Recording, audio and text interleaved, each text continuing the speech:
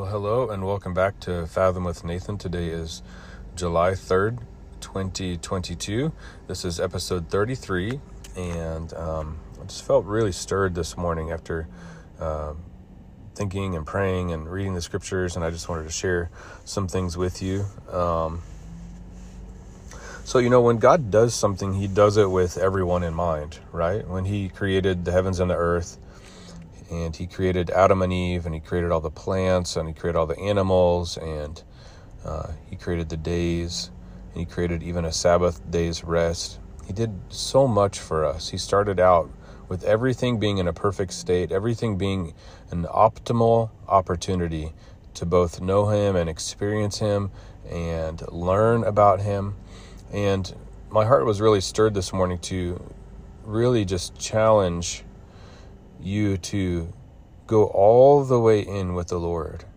You might be a new believer. You might have known the Lord for 5 years or 50 years, but there's always an additional level of getting closer to the Lord. And so I want to share a brief story with you. Many years ago, I was getting off of work. I was a counselor at the time, and I was hungry, and so I went over to get a smoothie from a local smoothie place. And as I was doing that, there was a message that had popped up in my Facebook feed from the late David Wilkerson. He has Times Square Church up in New York, and I've actually been in that building. It's an interesting building. And David Wilkerson founded a ministry that reached out to people in the city of New York.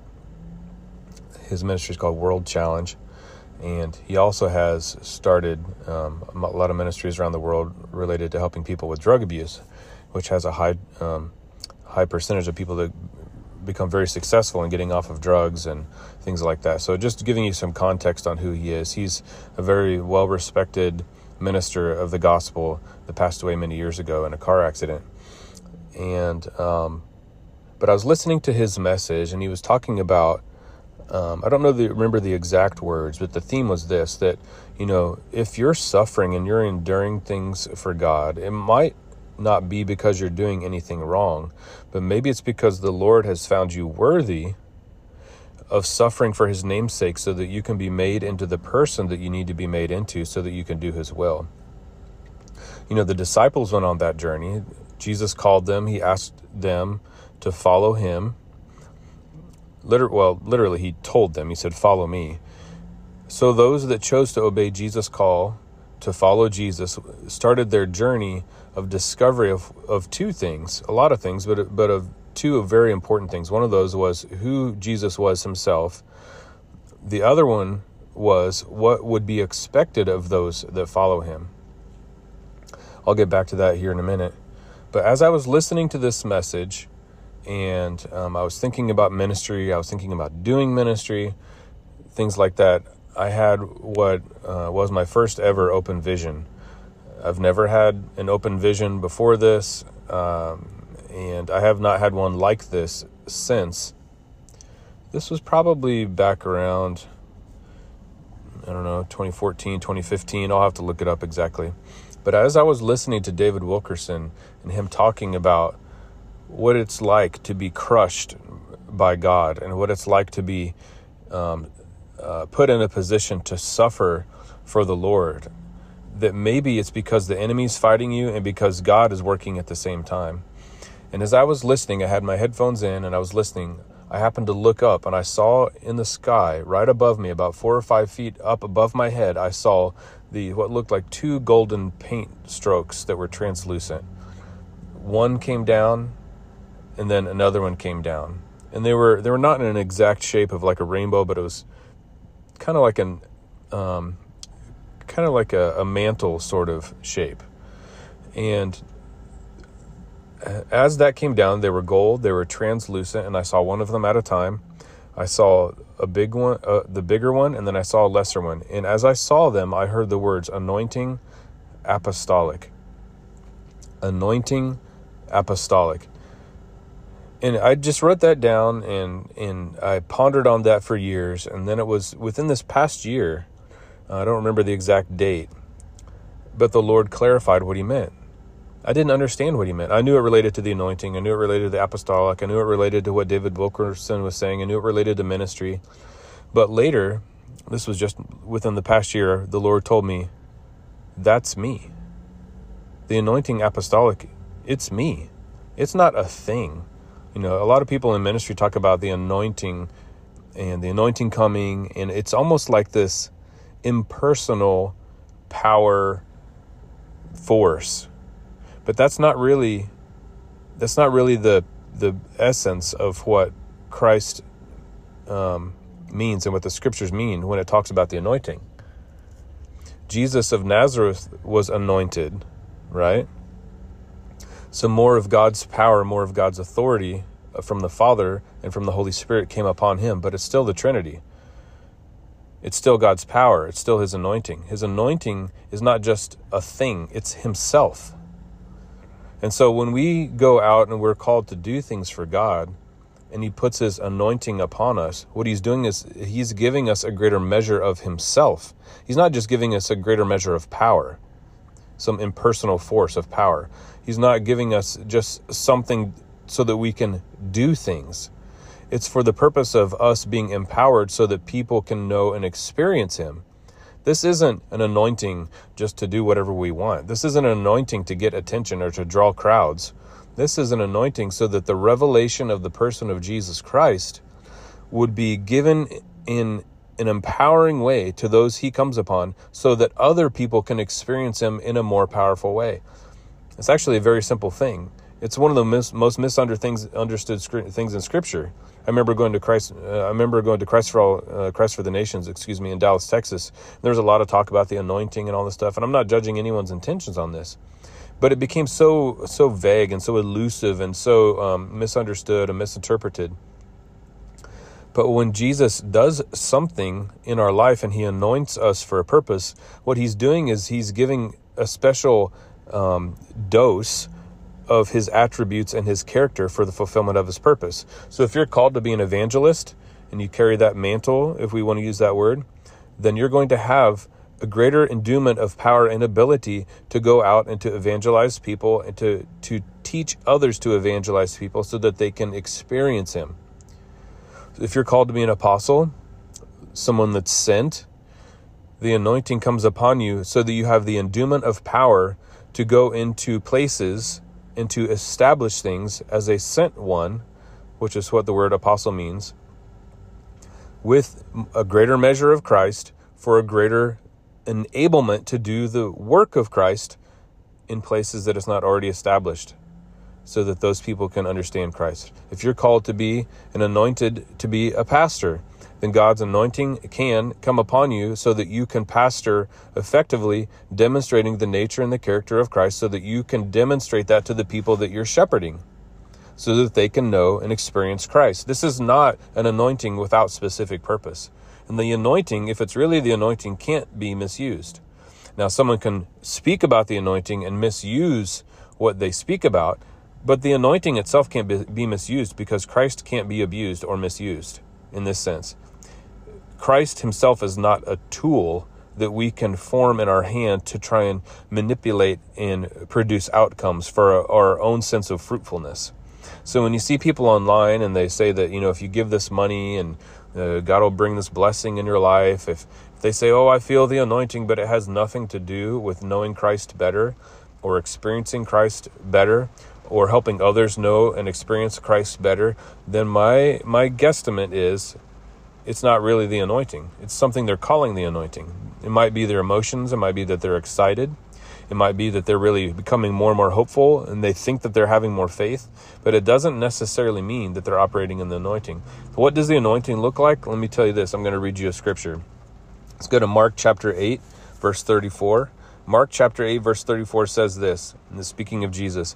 Then he called the crowd to him along with his disciples and said, "Whoever wants to be my disciple must deny themselves and take up their cross and follow me. For whoever wants to save their life will lose it, but whoever loses their life for me and for the gospel will save it. What good is it for someone to gain the whole world yet forfeit their soul? Or what can anyone give in exchange for their soul? If anyone is ashamed of me and my words in this adulterous and sinful generation, the Son of Man will be ashamed of them when he comes in his Father's glory and his holy angels.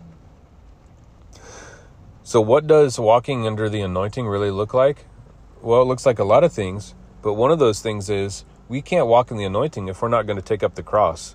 And what does taking up the cross mean? It means willingly, voluntarily, from a heart of submission and love for our Lord Jesus Christ, we lay down our will on a daily basis.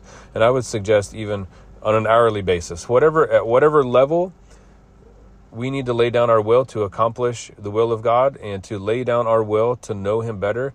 That is the level of the cross that we take up. The cross is not a physical cross, of course. It is a spiritual, it's a representation of, just like Jesus laid down his life willingly for us and only he can take it up again. He was obedient to do the will of the Father, to lay down his life, and he only did what pleased the Father. That just like Christ took up his cross in the physical and laid down his will in the spiritual, his own personal will, just like he sweat drops of blood in the Garden of Gethsemane.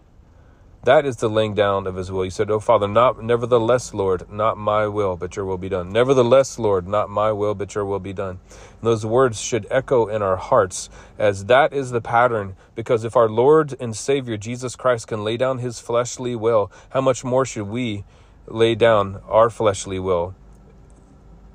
Jesus had no sin, but he did have a will. We have sin and a will, so we have more to lay down.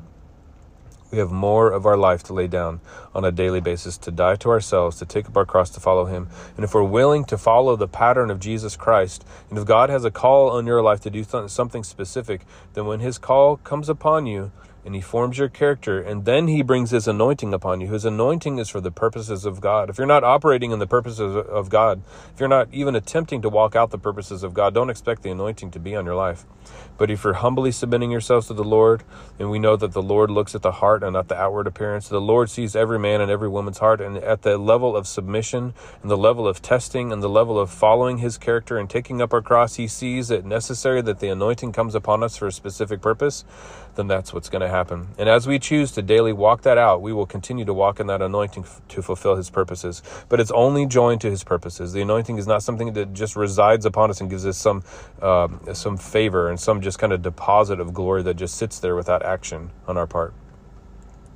So I want to challenge you, submit your life to Christ. He did everything he could to prepare a planet for us that we could see his nature and his character and his creativity and his creative force. We also see that he spoke through the prophets in the Old Testament, and he was always trying to cause them to focus and return their hearts to the Lord. We see John the Baptist preparing the way for the Lord, and people were repenting and being baptized, and their hearts were being open, and there was good soil. And then we also see Jesus Christ, the great apostle and of our faith, the great king, the great priest, the great sacrifice, the great Lamb of God, laying down his life, the perfect example. So we too must lay down our lives voluntarily, willingly, from our heart, because we love him, not because we want a great ministry, not because we want to get financial provision, not because we need healing or want healing in our body, not because we want to pray for something to happen in our family and our children's lives, or our family members' lives. We do it simply because we love him, and we want him to produce what he wants to produce, because what he produces is what's best, not only for us, but for the world. You know, we look at the few seeds that we want, God, please give me some fruit in my life. Well, if we don't ever die to ourselves, we don't have anything for him to multiply. We don't have anything for him to bear fruit from, because we're living from our own soul, we're living from our own mind. So the beauty of surrender and the beauty of yieldedness is that it actually bears more fruit and yields more fruit. Like the scriptures say, unless a kernel of wheat falls to the ground and dies. That's what the scriptures say. But when it dies, it can bear much fruit. And as John 15 says, we can not only bear fruit, but we can bear fruit that lasts, fruit that remains. And every branch in us that does not bear good fruit, he prunes in us. Wouldn't you rather be a branch that is bearing the fruit of the nature and character of God than one that is bearing all of the other things from your own soul and your own heart and your own mind? So I challenge you. Let's pray. Father, thank you for your word. Thank you for your scriptures. Thank you for Mark chapter 8 and Jesus Christ's example to lay down our lives, to submit ourselves. Jesus, we resubmit our hearts to you. We recommit, Lord, under your grace and under your lordship and under your Godhead to say, God, we submit. And when you want your anointing to come upon us, Lord, we say yes. But Lord, please let us give ourselves to you completely. Show us how to give up the little things and the big things.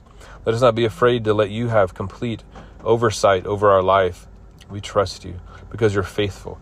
You're worthy, Lord. Don't let us be like Peter who didn't follow your words and said, not only wash my feet, wash my whole body. And Jesus said, no, I only need to wash your feet. Let us take you at your word and follow you at your word and believe you at your word and trust you at your word that you're going to produce in us the good works, not just for us, but for others. And Father, the greatest level of anointing in your presence in our life, Lord, we want you more than that still. We want you more than calling. We want you more than ministry. We want you more than every other need in our life.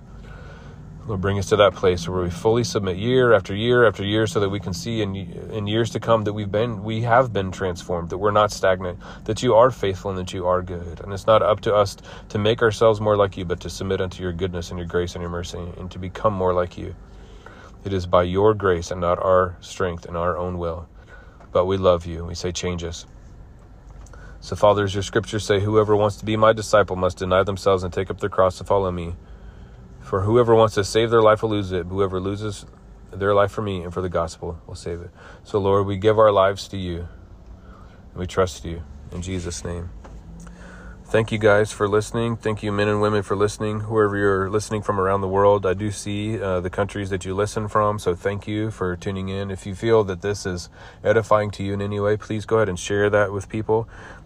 Also, I'm in the process of building by faith something called I Am Life Monastery. And it will be a place by faith that will be built in Maui, Hawaii.